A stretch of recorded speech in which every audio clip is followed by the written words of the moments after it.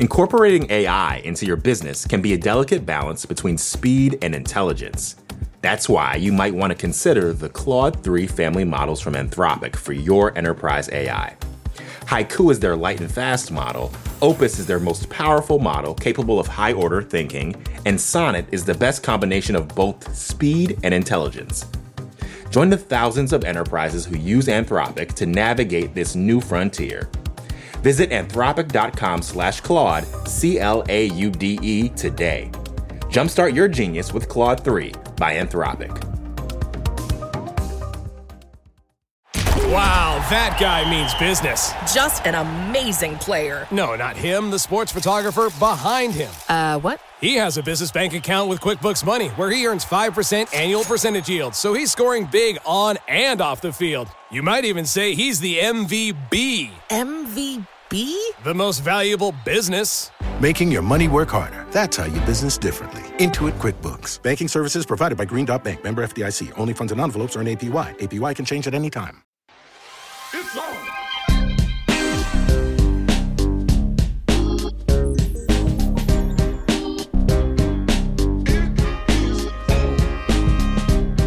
Hi, everyone, from New York Magazine and the Vox Media Podcast Network. I'm Fake Tapper, mayor of Skeet Town.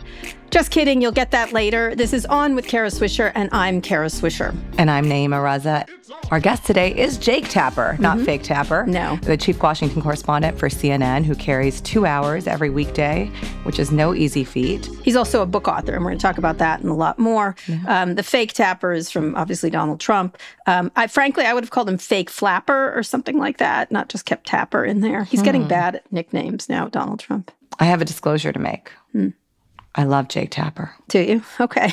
All right. Jake Tapper. Okay, that's enough. Not because he's a zaddy, but I love Jake Tapper because he is a great journalist and he's a great interview. He has two qualities that make him a great interview. He is smart and he is honest. Yes, he does say a lot. He does. And you can see it throughout his social media. The joke I was making about Mayor of Skeet Town is he's on Blue Sky and he's really Jake Tapper unplugged. It's really quite something to watch. And right now he's, flagging his book a lot, but he's very, very funny and sort of a little bit lost his mind over on Blue Sky, which is one of the competitors. I think he's lost his mind on Blue Sky. Well, in a good way. He's just really fun. He's really having a good time there. Right. And he was very honest last time we spoke with him. He was a guest on Sway, our old show. He gave us his thoughts on Chris Cuomo. Yeah, he did. He was not a fan, I would say. Not a fan. And like a lot of people, a lot of journalists, when things happen at their own institutions, they suddenly go mute. When they demand other people give their comments, they're sort of very pressing. And when they themselves are in the middle of something, and often CNN is of late, they just say, oh, nothing, can't say, no comment. And it's always funny to me. I try very hard to say what I'm thinking at any moment in time where I am. And yes, we will have to ask him about how he is surviving the whirlwind at CNN, which has a high-profile revolving door that is hitting people on the way out, from Don Lemon to Chris Licht. It's had a lot of trouble this year, a lot of attention to it. And more importantly, the business is more seriously impacted because of secular trends that have nothing to do with all the screaminess that has gone on there. Cable news, the competition, social media news, and we're going to ask him about all of that and his epic Blue Sky game. But before we get to any of that, we have to talk to him about this book because, yes, in addition to being the chief White House correspondent, in addition to doing 10 hours of television, in addition to doing a newsletter on Substack, and acing social media, he has just written his 6th book. Yeah. It's the 3rd in this series, and it's called All the Demons Are Here. It's out on July 11th. Kara, did you read the book? I read the entire book. Me too. A lot of people do these sort of page-turner thrillers. I think David Ignatius, a whole bunch of people do them. Bill O'Reilly actually does a series of them, historical ones. And it's, it sort of taps into Jake's interest in pop culture, music, the 70s. He did the last one was on the 60s and the Rat Pack. This isn't set in the 70s. It's following this superstar political family. And so it gets him, he probably has a lot of observations he can't share on CNN, but that has to find a way out. And so he wants some creativity in it. And people like these books. It's a very big summer read. I'd call it a summer read. It is not great literature, but it's a summer read. It is a fun read. And it's also fun because of the insight you get into how Jake Tapper sees the world. Yeah. Sees Washington, what he's nostalgic about historically, what are the chronic illnesses of our society that have lasted over many decades, right? Indeed. Yep. So we thought this was a great time for a Jake Tapper interview because we were talking with Oliver Stone about distrust, disinformation, and really a key part of that conversation was around Watergate, these historical moments that breed distrust in communities and that can curdle into conspiracy. Yeah, the United States has been full of this since this beginning. But, McCarthyism, hello. It just pops up. And obviously Watergate and the Vietnam War were, Pentagon Papers really did bring it into sharp relief. And I think as it combined with cable and more versions of media that wasn't as controlled, it exploded. And this is the period in which Jake Tapper is writing in this book. He is talking about the 1970s, so Watergate's breaking. There's, Woodward and Bernstein are there. And it really is a moment in which the distrust that we see so clearly now comes to the fore. Yep, 100%. And it changes the role that media should take. Yep, took scales off a lot of people's eyes and also made people more angry about it, and on both sides. So that's where a lot of it started in many ways. And Tapper's book is set in that period. It follows Charlie Martyr, who we met in the last book, who's this dashing and, yes, fictitious war veteran turned lawmaker. And the book is narrated by his two kids, one of whom is this AWOL Marine working with Evel Knievel, and the other is the kind of young baby cub reporter trying to make it in Washington before she's caught up in tabloid sensationalism.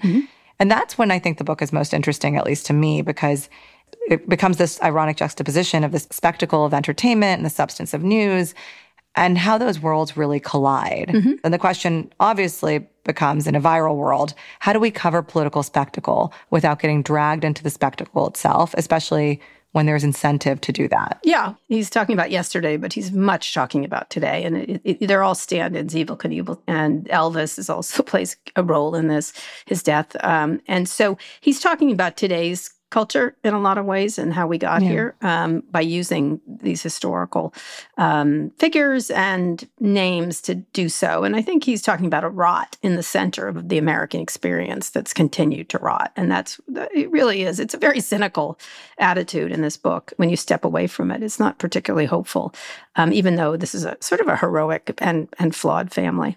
And one of the things that's nice about the generational aspect and how he looks at time is that I'm a millennial, which means that we either are the most screwed or think we're the most screwed generation in history. But in reading his books, you come to the conclusion that, every generation was the most screwed generation in history. It's a really cynical and dark way to look at a society. And his whole point is it's been ongoing and gotten worse. But any person in this book, you could sub for Donald Trump, you could sub for the Murdochs. It's the same people. And it's about distrust of government. There's that in there. And yes, speaking of which, the Murdochs are in this book. Rupert Murdoch, I think, is mentioned by name. This is set in the 1970s, which is when the Murdochs bought their first paper in the United States, the San Antonio Express News. And they also seem to be a succession-like inspiration for the Lyon family. This kind of shady squillionaire set, minting money in tabloids. Now, Kara, I think you might have to ask him for a piece of his royalties here. I know. We'll talk about that. I suggested that he focus on the Murdochs. In our last interview with him, you suggested this idea. This is taped about a year ago, and you're riffing ideas for the next book. This book. Here's the clip. Well, maybe Rupert Murdoch would make an excellent fictional book character. Just a suggestion. Too broad. No. Too broad. I think no. Yeah, I think you do an excellent job with him. I think he is one of the most dangerous people on the planet. But can I just say something? Like, the other thing about the Murdochs, just Lachlan and Rupert, is they are in glass houses, right? They have their own lives and all that stuff. And I don't cover it. It's not my business. I mean, I could do a whole show about how evil, I could do it every day about how evil Rupert Murdoch is. And I'm sure, by the way, it would boost my ratings. But that's not what my gig is. Apparently it is. It's not his TV gig, it's his book deal. It's his book gig. Read the book. It's his gig. It's the entire story. You're welcome, Jake. I was right once again. Murdochs make a great character, but the true villain of this story is the Trumpy one. Let's take a quick break, and when we're back, we'll have Jake Tapper on to explain himself and give you some royalties.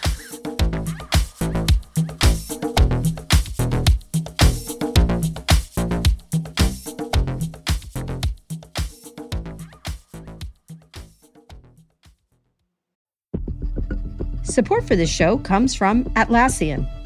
Atlassian software like Jira, Confluence, and Loom help power the collaboration for teams to accomplish what could otherwise be impossible alone. Because individually, we're great, but together, we're so much better. That's why millions of teams around the world, including 75% of the Fortune 500, trust Atlassian software for everything from space exploration and green energy to delivering pizzas and podcasts. Whether you're a team of 2, 200, or 2 million, or whether your team is around the corner or on another continent altogether, Atlassian software is built to keep you all on the same page from start to finish. That way, every one of your teams, from engineering and IT to marketing, HR, and legal, can stay connected and moving together as one towards shared company-wide goals. Learn how to unleash the potential of your team at Atlassian.com.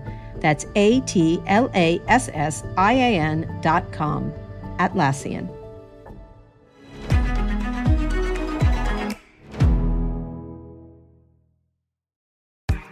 Incorporating AI into your business can be a delicate balance between speed and intelligence. That's why you might want to consider the Claude 3 family models from Anthropic for your enterprise AI.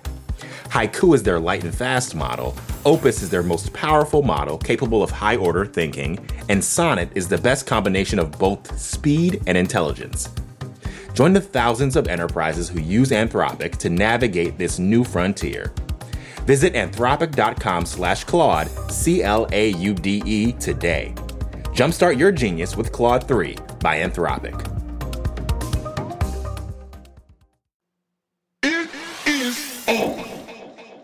Hi, Jake. Welcome. A lot has changed since we spoke, including at CNN. I want to talk about that. But I want to first talk about the book, because there's a lot in there about you, I think. It's called All the Demons Are Here. And it's a series about Charlie Martyr. He's a World War II hero and also a congressman and now a senator in this book. You made up the title as if it were a real Led Zeppelin song. You use a lot of music in the book. Why did you make up the title? Or the song? It's a good song. It's a good song. Thank you. I appreciate it. I really made up a lot of songs in the second book about the Rat Pack. So anyway, so All the Demons Are Here. It's actually a line from Shakespeare, from The Tempest. Mm-hmm. And the ending of the book is reminiscent, in my mind, at least, of the insanity on the island in The Tempest. And it also was kind of, why did I do it? I don't know, because it was fun. I thought it'd be fun. Speaking of demons, when we last spoke, I told you should make Rupert Murdoch the villain of your next book, a Rupert Murdoch-like character. He's mentioned by name in the book. It's also clearly inspiration for your fictional Lyons family, who are aggressively ambitious and very loose with their journalistic ethics. I obviously deserve royalties, but we'll get into that later. You deserve credit. I will give you. You absolutely 100% get credit. You pushed back quite a bit. You said it was too broad. You were right. I am directable. I will tell you. Why did you pick them though? I'm just curious, since you were not leaning that way. Why did you pick them as the inspirational family? Because it made perfect sense, Kara. I don't. You're challenging me for taking your suggestion. No, I wonder why did you want to write about this? Because so I was writing about the 70s, and so many things were going on in the 70s, and you suggested that Rupert Murdoch would be a good villain, or a Rupert Murdoch type would be a good villain, or at least character. And I asked Gabe Sherman for some recommendations of Murdoch books about his earlier time in the 70s. Right. It's when he showed up. Yeah. But why is the Murdoch idea a good one? Because there's a lot of strains through this book, and we'll get to in a second, going through today, right? Is this where you felt it started, this idea of cheapening of media?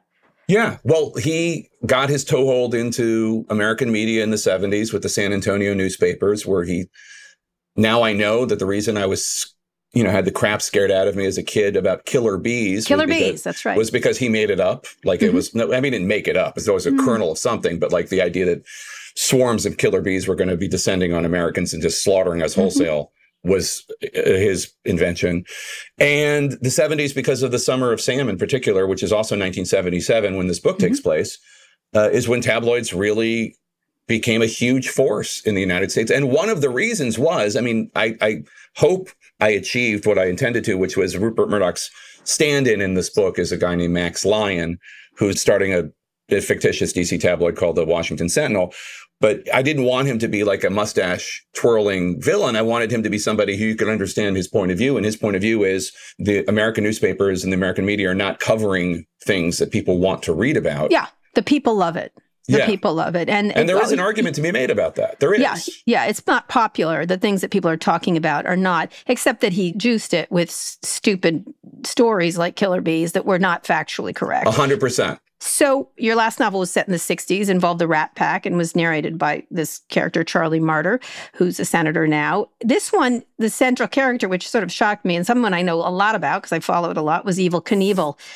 It's narrated also by Martyr's two kids, Ike in Montana and Lucy in D.C.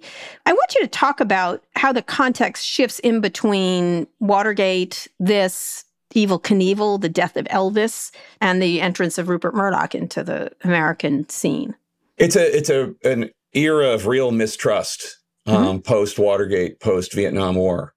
And one of the things I wanted to capture in this book was the degree to which a lot of the emotions and zeitgeist that we are all experiencing right now, we have been through before.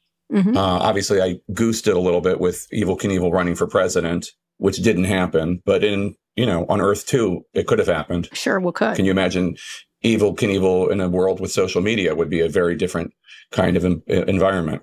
But there are just a lot of similarities. Obviously, it was the rise of Murdoch and that kind of journalism. And that's important today because we see where that has led.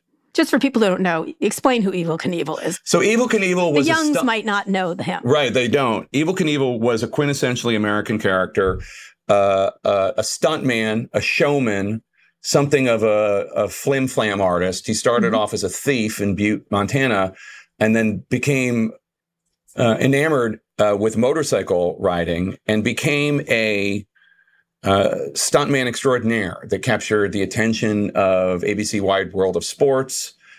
He could pack arenas doing all sorts of stunts. Not a gifted motorcycle rider compared to his contemporaries or descendants, but willing to take bigger risks and break more bones than anyone else. And he was in many ways a precursor to Donald Trump as a showman, not meant in a pejorative way, but just here's a guy who has a real gift for capturing the public's attention. You also, though, bring in, by placing it where he was from, Montana, bring in the survivalists, the UFO nuts, the Nazis. It starts right off with Nazis, like or neo-Nazis, really.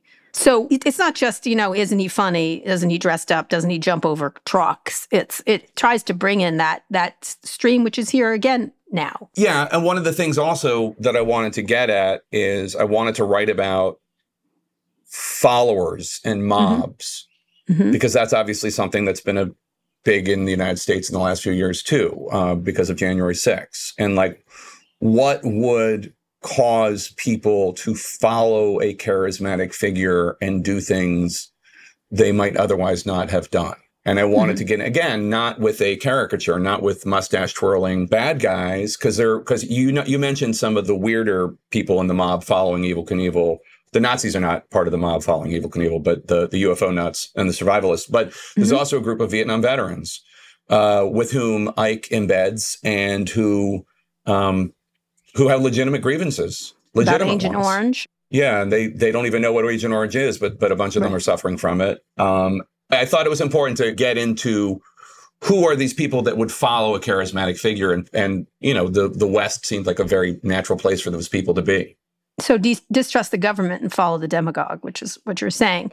But demagogues need to be created at the same time. So you have Lucy, who's his sister, Ike's sister, is a young reporter. She starts out at the Washington Star before moving on to the tabloid run by this family called the Lyons. You have not worked for Rupert Murdoch, correct? I have, but you have not.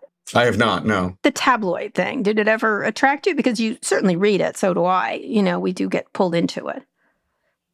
I don't know. I mean, I worked for Salon.com, in 99, 2000. And that wasn't a tabloid, but it was an internet publication, which at the time, the .com bubble, Salon was accused of being, it was clickbait. It's basically the same thing as tabloid. The insinuation is you're only trying to generate readers and with the most sensationalist stuff, it's not difficult for me to understand it. Right. So one of the things, you do get a window into how reporters report stories. There's another thing that seems to have declined, I would say. This is Lucy talking about a source. Being a journalist is about convincing people to share facts with you that you desperately need, but they are reluctant to freely offer and may not even realize they have. Often that means being as friendly as a maitre d', setting a table of understanding, acting as if you already know much of what they're about to tell you. Quite a bit of investigating can be bluffing, not lying, but pretending you know more than you do. Talk about what you're trying to do here. Is this how you think about reporting? Because you do talk a lot about, the deception of journalism, which is, Joan Didion's written about it. Lots of people have written about it. Well, to be clear, that's not how I perceive journalism. But this is Lucy's point of view as she's 22, 23, starting in journalism. And that's her understanding of it, trying to get information. And I don't think any journalist could read that, what Lucy says, and say that they don't understand that at all. Certainly there is always an implication that we know more than we're saying. And sometimes we do, and sometimes we don't. And this is investigatory journalism also, which is different. But I wanted to get into the head of Lucy and explain why she ended up with the Lyon family, pursuing the career path she was choosing. And she ends up covering a serial killer in D.C. And so she and her bosses, which include Max Lyon, the father of the family, but also his son, Harry, get into arguments and journalistic discussions, because it is the push and pull between providing information and also getting readers. And that's not always easy to do. No, it is hard to do. I would say I do bluff quite a lot, actually, in my career over time. And it's usually educated bluffing. It's usually I have a sense, but they certainly don't know what you don't know. It's not lying, but it's certainly assuming you know more than you do in order to get more information. I think that's a part of what we do. Definitely. Yeah. I mean, I think Lucy is of the opinion that is most of what she does. But the point is, you don't print the bluffs. You print what you get from the bluffs. That's actually, the Lyons do print the bluffs, which is interesting. Yeah, and then she lets them. And that's the other side, right? That's the other side of the Murdoch empire, as we discussed. There's nothing wrong with wanting readers. There's nothing wrong inherently with wanting to provide readers or viewers with content that they are interested in. The question is, how do you do it? What's the execution? Are you providing them with all the nuance and all the context, or are you just feeding dangerous tidbits of information coated with slime in order to just keep feeding this beast? Yeah, and it's all about destruction.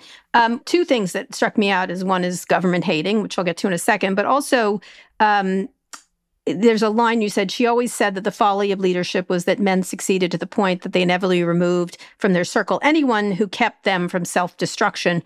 Obviously, you talk about Elvis a lot, whom you clearly love. You did not rewrite his songs. I do love Elvis. That was the first musician I loved, yeah. Yeah, me too. But it sounds like everyone I have covered, I'm just finishing up my own memoir, and I'm just writing a section about Tony Hsieh, the CEO of Zappos, who died tragically. It could be Elon. It could be the Supreme Court. And then there's the government hating that you're sort of depicting quite a bit. And I'm going to read another thing that says, I mean to state the obvious, governments lie. They lie about matters big and small, about events trifling and seismic. They lie about war. They lie about peace. They lie about death. They lie about taxes. They lie to insulate the public from ugly truths. They lie to shelter themselves from consequences. They lie to make sure they can get good tables at restaurants. So why wouldn't they lie about things flying around? They couldn't identify whether those things came from the Soviet Union or Alpha Centauri. This is quite a dark look at our government, Jake, and people. And I will say both of those expressions. The first one is Lucy quoting her mother, Margaret, about how great men rise to the level where they remove from their circle anyone who will tell them when they're being an asshole or making mistakes. That is something I completely believe. I call it the Jar Jar Binks theory. Someday I'll write a business book about it. Explain me. Jar Jar Binks theory is George Lucas rises to a level where nobody's around him to say, please do not include that Jamaican frog in the prequels. That's an awful idea. What are you doing? And you see it all over all over with leader after leader after leader who does not have anyone around them to say no. And that is, I never want to be that person, because that is always how it ends. And then the other thing, which is Ike talking about, they're talking about UFOs and whether or not UFOs exist. In the 70s, there was this huge increase in the number of people who claimed they'd seen UFOs, including Jimmy Carter, the president of the United States, although he claimed it earlier in his life. But that represents my most skeptical philosophy about government, about not trusting government. And if your knee jerk is to not believe what you're being told, more times than not, as a journalist, you will be happy that that was your knee jerk. Yeah, probably. The reason I think it's set in the 70s, it's peak Woodward and Bernstein, and each of whom make a cameo in the book. And I can't say they're as complimentary as I think you make fun of their fame and their love of their fame at that moment. How do you think the post-Watergate era has shaped us today? Was it more damaging or more important? Let me just say, first of all, I love Woodward and Bernstein, and I was describing Lucy's love of them as she saw them as heroes and icons. And that's, I think they're great. I do too. I do think both of them became a bit of a peacock, each of them, but go ahead. Anyway. But that's okay. They got famous. That's me saying it, not you. What was the question? The impact of post-Watergate, because there was this government's lying, and here we are with people hating the government and hating all leaders in some way, or distrusting, or steeped in conspiracy theory, and then enter Trump. Yeah. I mean, look, first of all, one of the things that was interesting researching this book is, so Charlie, who is a senator in this book, he was a member of the House Judiciary Committee, and obviously he's fictitious, but the only other member of the House Judiciary Committee who was a Republican, because Charlie's a Republican, to vote for the articles of impeachment against Nixon was Congressman Larry Hogan Sr. of Maryland, the father, the real life father of the two-term governor. And Hogan ran for statewide office and lost in the primary. So it's not as though everybody was upset about Nixon committing crimes as president. There was a diehard in the Republican base that was willing to punish Larry Hogan Sr. for being correct. So it is complicated. Right. It's not as though everybody saw what Nixon did as bad. Some people, a minority, but enough, saw the press as the bad guys, or the Democrats as the bad guys, or the Republicans who took a stand against Nixon as the bad guys. And many who took a stand didn't really take a stand until it was safe to do so. Right. And that's also one of the points that Charlie makes. Charlie was early against Nixon and felt like he was all alone. And then all of a sudden Nixon gets impeached, et cetera, et cetera. And then everybody's like, oh, what a horrible guy. And he felt like, where have you been? So he was disappointed by all that. I mean, the answer to what can we do is we can just acknowledge the truth and acknowledge when we make mistakes and this and that. And that will be weaponized by bad faith actors. And it continues to be. So let's move on to that. Okay. Part of what Trump has brought to our elections, is so you do aptly get to it in the book, is this spectacle. I want to play a clip of your reaction to the control room playing live footage of diners singing happy birthday to Trump when he was in Versailles, not the French one, but the Cuban restaurant in Miami, after appearing in court in Miami for his indictment. Let's play the clip. The folks in the control room, I don't need to see any more of that. He's trying to turn this in. He's trying to turn it into a spectacle, into a campaign ad. That's enough of that. We've seen it already. Can you talk about that? Because you had just written a book about spectacle and the dangers of spectacle. Well, Donald Trump had just been arrested and arraigned. And he then did something that in the business we call an OTR. It was an unannounced stop that journalists had been given a heads up on, although I had not been given a heads up on. And next thing I knew, we were airing this video of Donald Trump walking into this cafe. And we didn't know if he was going to say something about having been arrested and arraigned or what was going to happen. And it became pretty clear that it was just a campaign stop. He was trying to make it seem as though nothing had just happened of historical import. This is in the classified documents case, which is even his former attorney general, Bill Barr, has called a very, very serious case and said if even half of the allegations are true, then he's toast. That's Bill Barr's language, not mine. And I thought that he was, and I understand why he and his team were trying to do it, but they were trying to change the subject and trying to get us to air a campaign stop. And so once the news value became clear, which was zero, there wasn't much of one. Yeah, it was a campaign stop. I said, okay, that's enough of that. And it's one of my eternal frustrations that I cannot communicate with the control room while live on air. Like I want to figure out some sort of way for me to be able to write something on a notepad and have it email there. But anyway, that technology does not yet exist. I didn't want them to loop it because, as you know, in cable news, we get loopy, or even, network news. We get some new live footage and then we just loop it because it's new and live and interesting and people haven't seen it before. And we just show it over and over and over again. And I felt like, okay, well, we've seen it. There's no news value beyond what we've already seen. Let's not see that again. Let's move on. Trump lambasted you later. You, of course, became the story. I think mischaracterized your reaction and his fandom. He said on Truth Social that, quote, Fake Tapper, which is your new name apparently, just demanded that his broadcast be closed down from Miami because there was far too much enthusiasm on the streets for Trump. The good news, he was the only one to do so. Perhaps a good explanation as to why CNN's ratings are so low. How do you stay on substance when a former president is dragging you into his spectacle and making you a character in it? Well, that was on Truth Social, which is not read by anybody I know. Well, it got put on Twitter, et cetera, but go ahead. I mean, I know. We're all used. I mean, it's been 8 years of him doing that kind of thing. It didn't really have any impact on me. Not at all. It doesn't bother any of you that this happens constantly, or is it just more noise? I think that, that did not bother me. I think that he is very capable of inciting violence against individuals, but I didn't see that one as qualifying. I mean, he incites violence. I mean, we've seen it on January 6th, but not only January 6th. I mean, there was that Trump super fan who sent bombs to journalists and Democratic officials, and you'd think that would have created a disincentive for Donald Trump to stop and lower the rhetoric, but it hasn't. It didn't.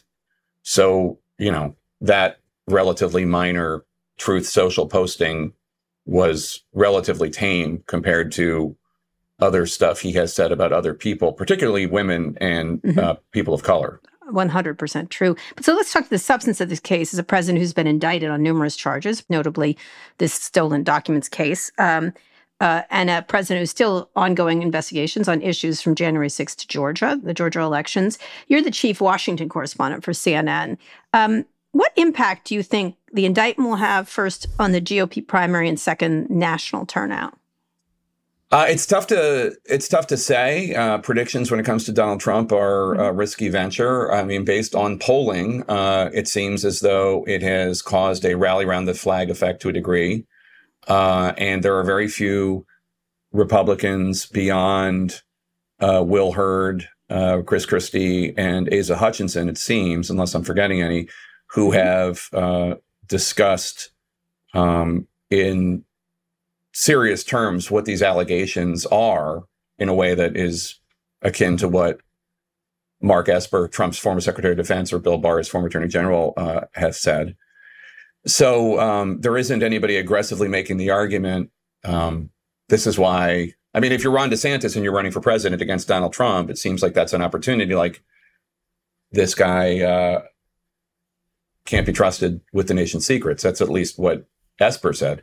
But because people who would, I think, be able to capture the Trump base have been reluctant to do so, it doesn't seem as though they've really had any effect on his primary support. In the terms of his general support, I haven't seen any indication that he has done anything to win over the people who voted for him in 2016 and did not do so in 2020. All those people in the suburbs of Philadelphia or Milwaukee or Detroit, all the people who turned out for him, all those Republican women, all those independents, they do not seem to be any more supportive of him than they were And in fact, you could even make the argument that they're even less supportive given what's happened with Roe v. Wade.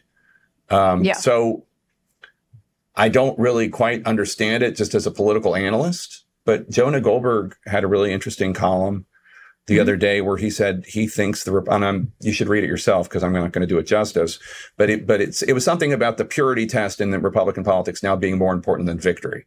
It's interesting because in your book, you do talk about people shifting on Nixon. They did make that leap. Why hasn't that, having studied that and written about it in your book, why hasn't it happened here?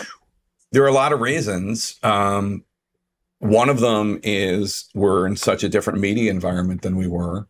With so many more channels and voices. And generally speaking, that's a good thing, but it also can be a bad thing because misinformation is so prevalent. And also, I think that at the end of the day, even if the Republican Party was very, very late to it, Howard Baker and Barry Goldwater and all the rest did take that walk and go to the Nixon White House and tell him that it was time to resign.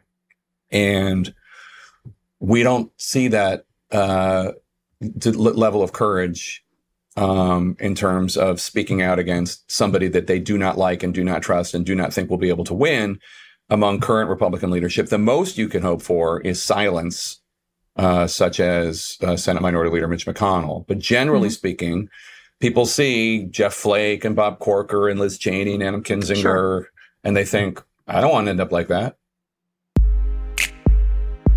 We'll be back in a minute.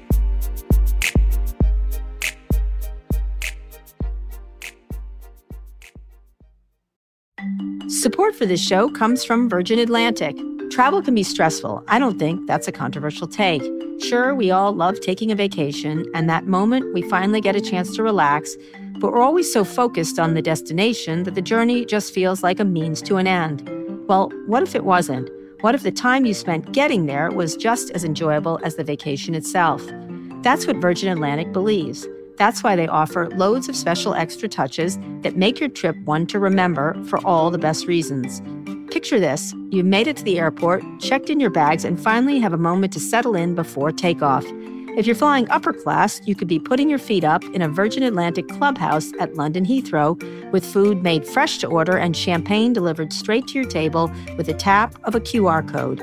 I mean, it's rude not to, right? Once you're in the air, the experience continues with deliciously different dining, seriously comfy seats, and the best crew in the sky by miles. Check out virginatlantic.com for your next trip and see the world differently. Support for this show comes from Ramp. Are you overwhelmed with managing your business expenses, vendor payments, and accounting? Is your finance software just not cutting it? Or maybe you're just looking to cut all that wasteful spending. Ramp could be a total game changer for you and your business. Ramp is the corporate card and spend management software designed to help you save time and put money back in your pocket. Ramp gives finance teams unprecedented control and insight into company spending. With Ramp, you're able to issue cards to every employee with limits and restrictions and automate expense reporting so you can stop wasting time at the end of every month. Plus, Ramp is easy to use. You can get started, issue virtual and physical cards, and start making payments in less than 15 minutes, whether you have 5 employees or 5,000. Not only that, but Ramp can save you money. They estimated that businesses that use Ramp save an average of 5% the first year. And now you can get $250 when you join Ramp. Just go to ramp.com/Kara, ramp.com/Kara, ramp.com/Kara. Cards issued by Sutton Bank and Celtic Bank, members FDIC. Terms and conditions apply. All right, let's do a lightning round. I want to ask you what lessons you think we've learned from 2016, 2020, and beyond, and how media should cover each of these stories. The stakes, particularly the recent Supreme Court decisions impacting everything from affirmative actions to gay marriage or gay marriage wedding invites. Right. Well, I mean, I think we should cover those decisions as honestly and accurately as possible and show the ramifications of them. Will the more recent ones have as much motivation as the abortion issue? Affirmative action, the 303 case? We'll see. I mean, it obviously is going to have an impact. I think, a lot of colleges have been preparing for this decision. John Roberts has been against affirmative action as long as I've known who John Roberts was. And so I think a lot of colleges were preparing for this and have been preparing for ways to keep their student body as diverse in every way, ideologically, geographically, internationally, et cetera, even with a decision like this. So I don't know what the impact is going to be. It is possible the impact will be minimal, but it's certainly something we're going to cover. Biden's age and health, from the sandbag fall to misspeaks on Russia invading Iraq. How are you going to be covering that? In the same way we covered it in 2020, which is to acknowledge it's real. I mean, and anyone who pretends it isn't. He was always a gaffe machine when he was in the Senate, and then when he was vice president. When he was running for vice president, I had a blog. I was at ABC News, and I had a blog called Political Punch. And I had a regular feature that was called Oh, That Joe. And it was just transcripts of gaffes that he made from the campaign trail. Before anybody gets mad at me, it was a favorite among people on the Obama campaign because they knew of his propensity to. Anyway, I had to stop at Oh, That Joe number 50. I had to stop because he got elected. And I'm like, okay, well, probably to retire this feature. You're not going to bring it back, presumably. Now it's gaffes combined with the fact that he's 80. Right. And I can't speak for you, Kara, but I'm 54 and I don't have the same brain I had when I was 30. I'm smarter than before, Jake. Anyway. No, you might be wiser. You might be wiser. No, I'm just as sharp as a tack. I'm going to go all at once, Jake. Suddenly I'll be like a doddering fool. Hunter Biden's deal with federal prosecutors and assorted Hunter scandals. I think we cover it. We have been covering it, and we need to cover it. And, there are these whistleblowers who allege that there was much worse. And the DOJ didn't listen. And then you have the former U.S. Attorney Weiss, who says he had complete control, and he's a Republican appointee, a Trump appointee. We just cover it all. Hunter Biden is who he is. It's pretty clear who he is. In addition to being an addict, he's a guy who ethically there have been questions raised about his behavior, and I think it's worth covering. It's also worth covering in context, the context of everything that's being said in terms of how fact-based any of it is or how evidence-based any of it is. But I'm not going to shy away from covering Hunter Biden. He is the president's son and has made a lot of money being the president's son. What about Trump's lies? How do you change again? This is the third election, presumably. From 2016, many thought the media laid down their job. 2020, many thought the media didn't necessarily. How do you do it? How do you cover him as a normal candidate? Well, he's not a normal candidate. Yeah. He's not. He's a former U.S. president who arguably incited a violent insurrection. His lies about the election certainly were the reason for what happened on Capitol Hill that day. He is somebody whose words have caused violence and caused threats of violence. We saw that just a few days ago with. So how do you cover him then? As he is. We cover him as he is. He's the leading Republican nominee, and he says things that are not true. But we have to cover him. We can't ignore him. We can't pretend he's not there. We can't pretend he's not leading in the polls for his party's nomination. We have to explain why. We have to talk about the issues that people find compelling. Although, to be honest, the people who are still left in the Trump tent who want to talk about the Abraham Accords and the tax cuts, Trump doesn't really talk. Trump doesn't talk about that all that policy. much. No, there's no policy. Not really, other than his grievances and the deep state and the rest. But he's the leading Republican nominee for president, and he's has as good a chance as anyone of becoming the next president of the United States. So that obviously leads us into the CNN part of it. How to cover Trump blew up a bit at CNN after the Trump town hall. Many think the interview shouldn't have happened. I am not one of them. I think there should be as many interviews of Donald Trump as possible. I'd love you to sort of unpack that. How do you look at the fallout from that at this moment? I think that a lot of the fallout was, look, it's nuanced, so I don't want to paint anything with a broad brush. Okay. First of all, there is the question. Donald Trump is the leading Republican nominee for his party's nomination. Should he be covered? Is a town hall where voters get to ask him questions, the moderator gets to ask follow-ups, is that in the public's interest? I am of the opinion that it is. Now, some people might say no, but I am of the opinion that it is. You agree with me, I think, on that. Yes, I do. So then the question becomes how we do it. We meaning news media, not just CNN. And also, what are people offended by?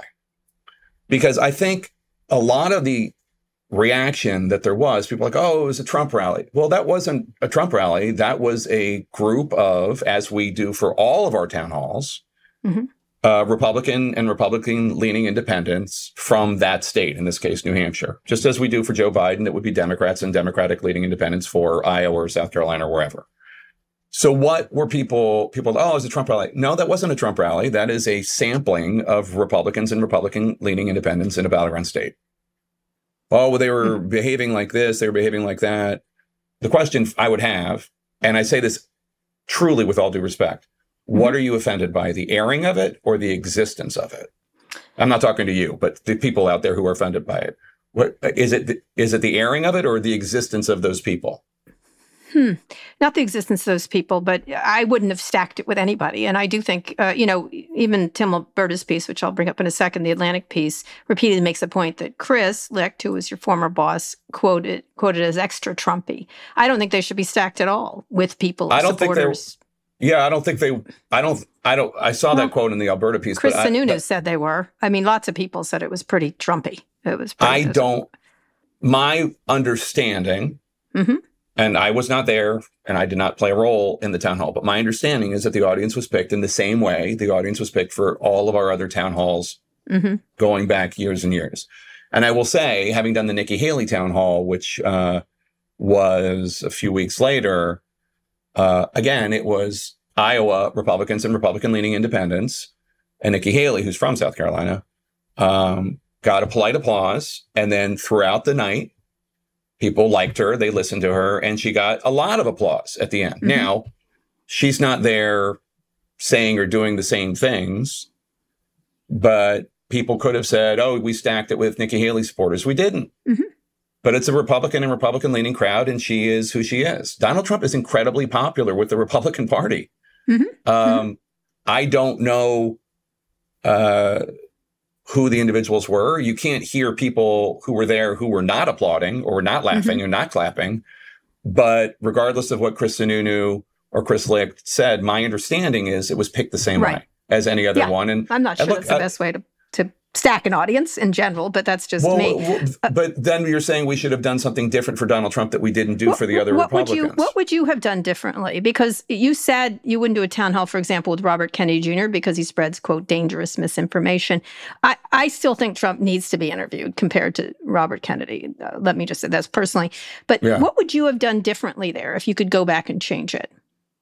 Well, just to touch on the Robert Kennedy Jr. thing, one thing I'll say is like his entire being in prominence, his entire public position is based on lies about childhood vaccines that have saved the lives of tens, if not hundreds of millions, if not billions of children throughout the years. And one can see a direct cause and effect of what he says about MMR vaccines and the like, breaking out every now and then. Just anybody listening, go Google Robert F. Kennedy Jr., Samoa and measles, and you can read something about that's what I'm talking about. What would I have done differently? I think there's an argument to be made that what Fox did when they did their town hall, like a week or two later, it was not live. I think there's an argument to be made about that. Because then it can be produced a little better. And well, he's a bit of a hot item. That's the problem. It's hard to do it live because he's a liar, because he's a persistent liar. I have never seen anybody in public life, with the possible exception of Robert Kennedy Jr., who lies with such skill and abandon. That is true. I think Robert Kennedy Jr. is actually worse, but that's just my personal point of view. Right. So you would maybe do it not live. I think there's an argument to be made about not doing it live. But I mean, I think these are all just like tweaks of the fundamental issue. The fundamental issue that I think a lot of people are upset about on the left and in the media is Donald Trump is the leading Republican nominee to be president, and he has huge support among the Republican voters. Journalistically, I'm willing to listen to any argument and discuss whether or not such a town hall should happen, how to do it differently, all of that. But I do think that that is, for some people, the fundamental problem they had with the town hall. Okay. All right. But it was followed by, of course, Tim Alberta's piece. It definitely tarnished CNN. Who is this Tim Alberta of which you speak? You didn't read it? It was long. I read it. I read every word. It was the final nail, as they say, for Chris Licht. The reporting was that you liked Licht and you were an advocate for his attempts to reform the network. Is that the case? And what has the fallout been from your perspective? So I mean, you don't run everything, obviously. I don't. I run my show and I co-run State of the Union, and that's it here at CNN. So that's what I can speak to. I will say that I've known Chris for a long time. I've known him since he was at CBS News. And I was very excited when he came because I thought that I thought that he would be good. At that point, Zucker had already left, and I adored Jeff, and I would like for Jeff not to have left, but he did. And so I was in a new reality, and the reality was, well, who are they going to pick? And I'd heard a lot of names, some of whom I knew, some of whom I knew by reputation, and Chris was, without question, the best name I heard, and I was excited about it. Now, in terms of the larger question about what did I think about his mission, Donald Trump is a disruptor, and that is not meant as a criticism. I think even his fans would agree that he disrupts. Some of that disrupting is probably good in terms of getting the Republican Party to think about wars and involvement in wars, in terms of getting the Republican Party to think more about the victims of free trade as opposed to just corporate profits. I'm not saying that everything he has done has fallen in line with those principles, but I'm just giving examples of ways that his disrupting has been not negative. There have certainly been a lot of very negative ways of his disruption. I think that every news organization in America was disrupted by Donald Trump, especially by his attacking the media, his making and facts CNN in particular, for sure. Well, he focused on CNN. I'm not sure if it was because of his previous relationship with Jeff Zucker. I'm not sure it's because of our position as, the only I would argue, partisan, non-ideological 24-hour cable news network, whatever. But he picked on us a lot. But that's okay. That, as Hyman Roth said, this is the business we've chosen. Godfather. I think he disrupted everybody. I think he knocked everybody in the news media off. I mean, look at the Fox Dominion lawsuit, if you want to see how one organization was knocked so far off its tracks that they thought that a reporter like Kristen Fisher should be fired or kicked off air because she was telling the truth about the election. I mean, that is... Sure. I mean, Donald Trump doesn't see CNN as nonpartisan. Let's be clear. I mean, he doesn't. He talks about it as very partisan, but go ahead. Donald Trump, that's you, but that he, if Fox airs something that's not anti-DeSantis, he attacks them for being partisan. I mean, do I think, so back to the CNN thing, do I think CNN or some individuals at CNN or some moments in CNN's history during the Trump years, we were knocked off our equilibrium a little bit? Yes, every media organization was, to one degree or another. Did I think that we needed some sort of wholesale revision? No, I do not. Were there some tweaks that were necessary? Yes. That is what I said to Chris when he came on board. Our North Star here at CNN has always been the journalism, not preaching to the choir, we're not an entertainment company with a news division. We are a news company, and we are not trying to preach to the progressive choir or the MAGA choir. We are our own unique being. And that is what I thought Chris's mission was. And I agreed with that wholeheartedly. And do I think there were moments that we got knocked off that? Yeah. But I think that we're good now. So right now, you had a lot of disagreement. Oliver Darcy got his wrist slapped for basically reporting. But name another organization that would have had a guy like Oliver Darcy even writing that, criticizing his own network. But he definitely was pushed back on. Obviously, Anderson Cooper spoke up. Has it stopped? Was the firing the right thing to do? I'm not here to judge whether the firing was the right thing to do. I'm bummed that it didn't work out with Chris. I am. I'm bummed that it didn't work out. But I will say that things are really good right now. And this leadership team, and I will say right now, I am highly biased. I have known David Levy since the 90s. And I knew Amy Antilles and Virginia Mosley when I interviewed for a job at ABC News in 2003. And I've known Eric Sherling when he was at GMA, and then he helped me launch The Lead.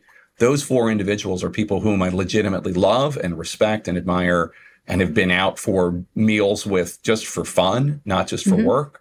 So, take what I'm saying with a grain of salt. But I think they're doing a great job, and the focus is back on our journalism, not on palace intrigue and not on media criticism. And morale hasn't been better in years.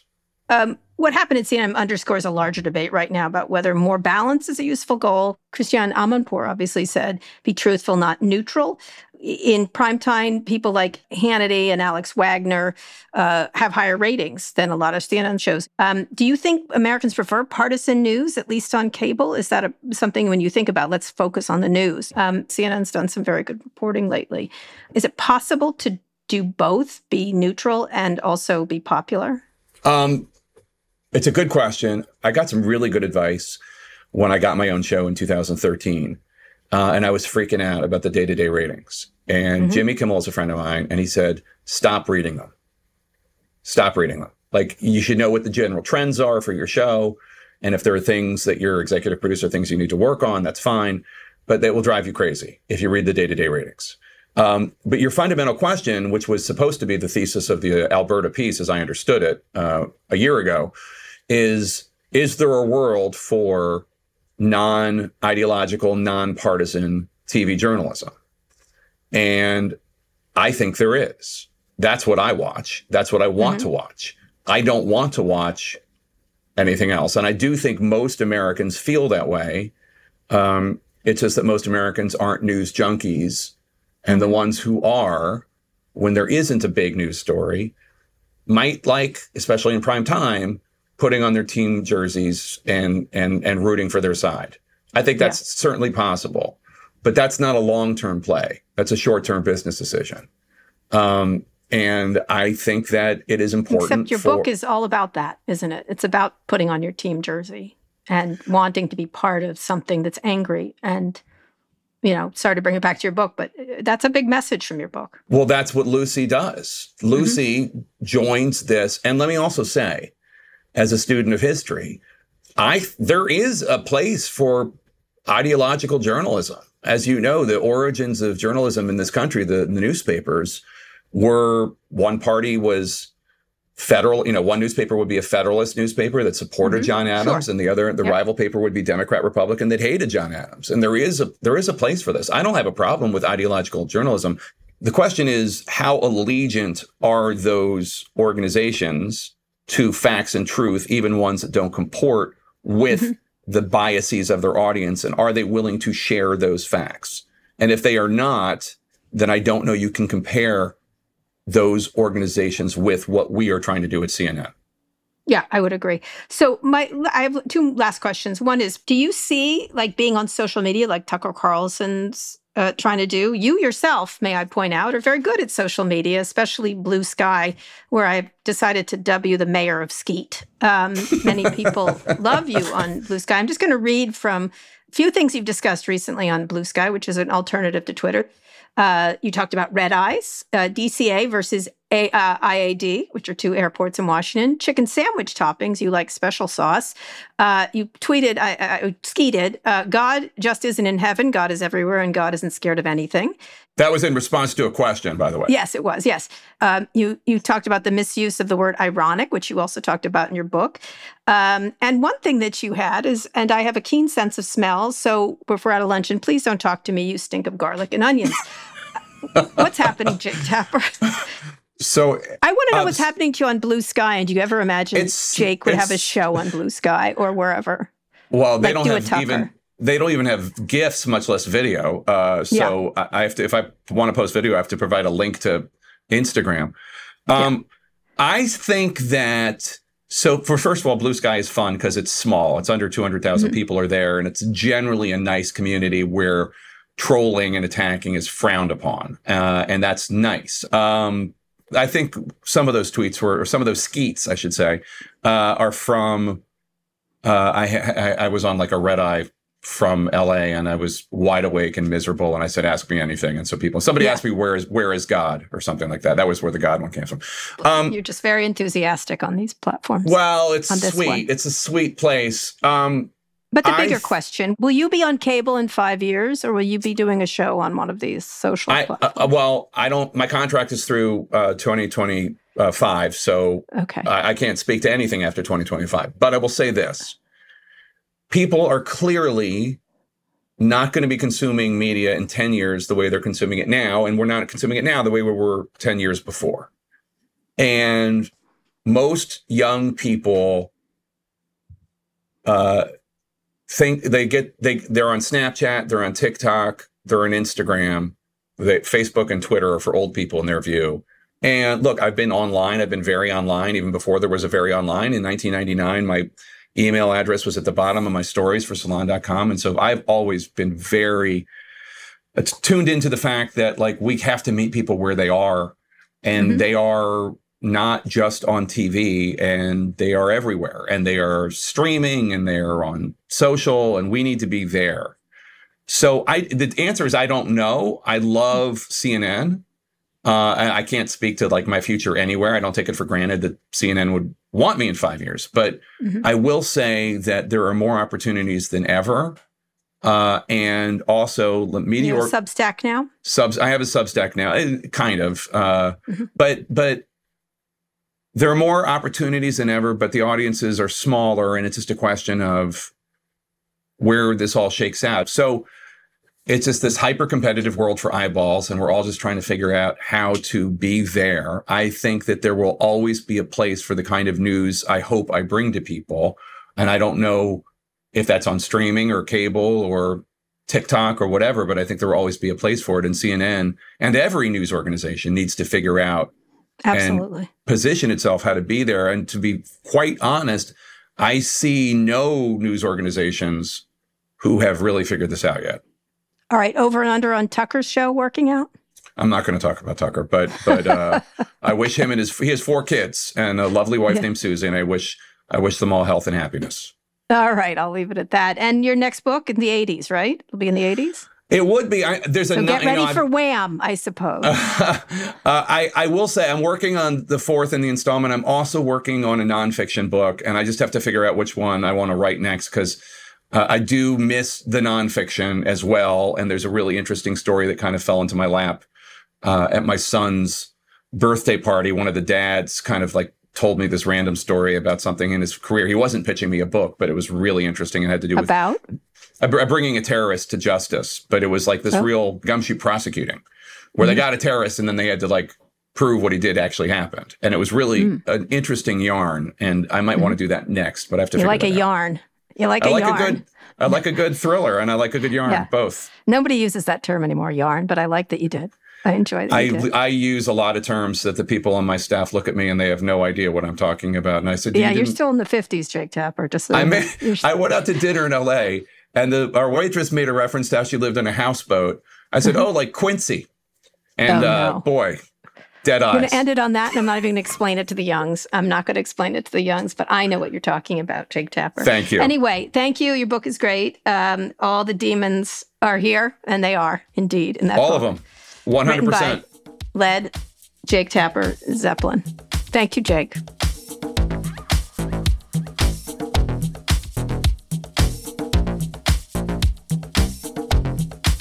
What is Quincy? Quincy is a show with Jack Klugman, who was on The Odd Couple, and he was a medical, like the people who do dead people, the medical doctor. Oh, the what do you call that? The autopsy report. Autopsy. He was an autopsy doctor, and he ended up solving all the murders through the autopsies. And he was always like, in the middle of the show, he'd go, oh, and then he lived on a houseboat. The coroner. Yes. Jake and I are of the same era, so we watched Quincy. Yeah. There were only like 7 TV shows on at any one time, so you watched all of them. As opposed to the 500 odd we have now. 5,000 of them, yeah. He did give you credit for the Murdoch. He did. He didn't want to do it.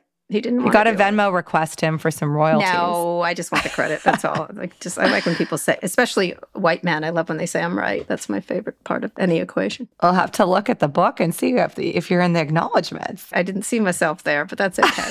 It's okay. Did you check?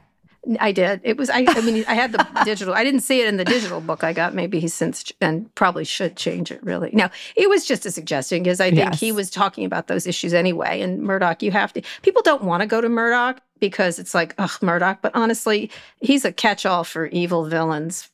I think for a lot of areas, politics, media. Succession. I mean, he's the inspiration for the most, successful elite show on television. And Bond. Remember the Bond movie where Jonathan Pryce played him? Yes. That was a Bond movie. There was a Murdoch character who got totally killed at the end in a really spectacular way. Murdoch's everywhere.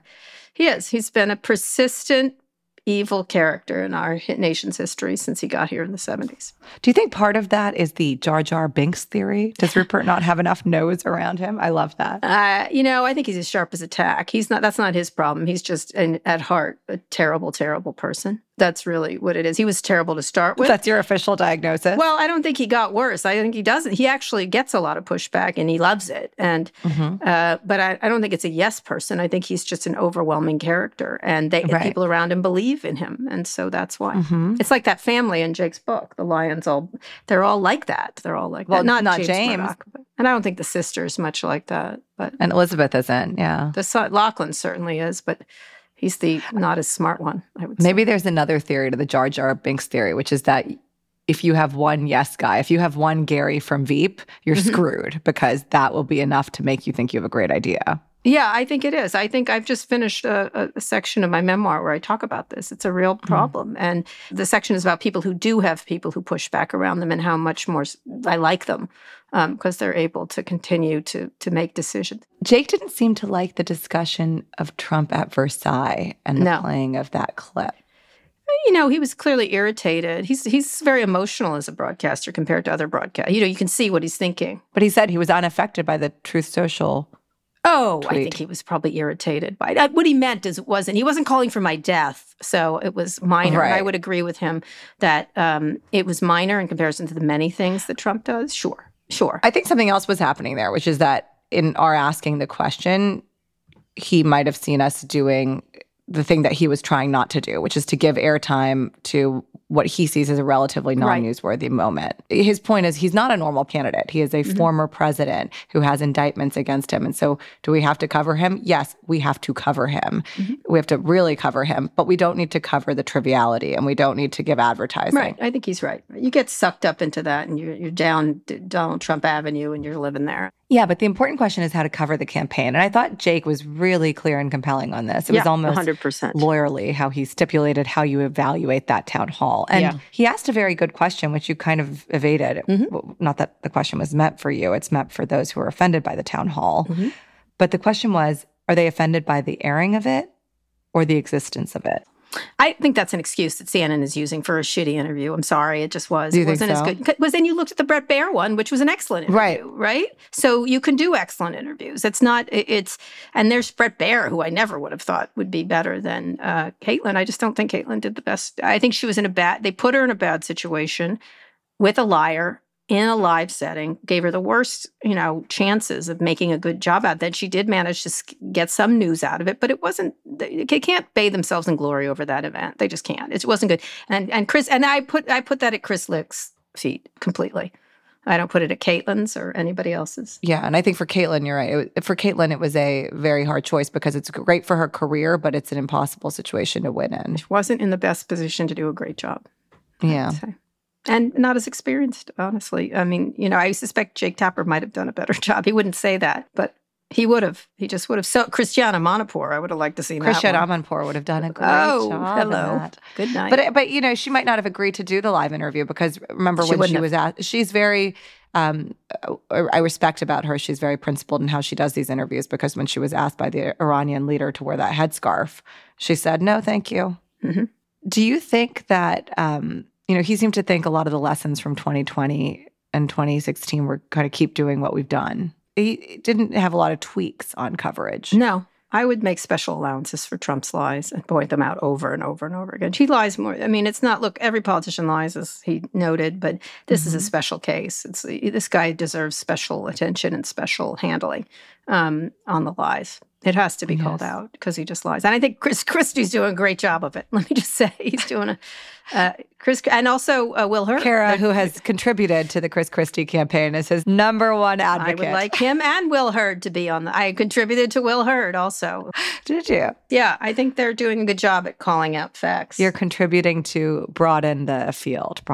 They're doing a great job. So I appreciate the one that he was most offended by is not on that side. It's RFK. He's very concerned about RFK. Jake Tapper is. He should be. RFK's, speaking of perpetual and damaging liars, he's one of them. Yes, we should. And just to spell out his reference, because he tried to double click there on RFK, there was a measles outbreak in Samoa Island after RFK went to that island to talk about vaccines, which was just one of many challenges of the man. Yeah. Someone recently showed me a video of him wielding a snake. I don't know. I'm like this. The less I talk about RFK, the better. That's fair. But I think what Jake is getting at in this book, and really what he's trying to get to in his coverage, is this line between spectacle and substance. And when politics is a spectacle, how do you cover it in substance without becoming part of that spectacle? And this is a question that we have every day as we make this show. When we make this show, there is what I'll call a Trump bump on headlines that have Trump's name. Sure. Elon, Trump, etc. Yes, it's true. But I don't think that's the way. I think you can make good decisions and do that. You don't have to pick between spectacle and news. You can be interesting. You can do news in an interesting way and not resort to spectacle.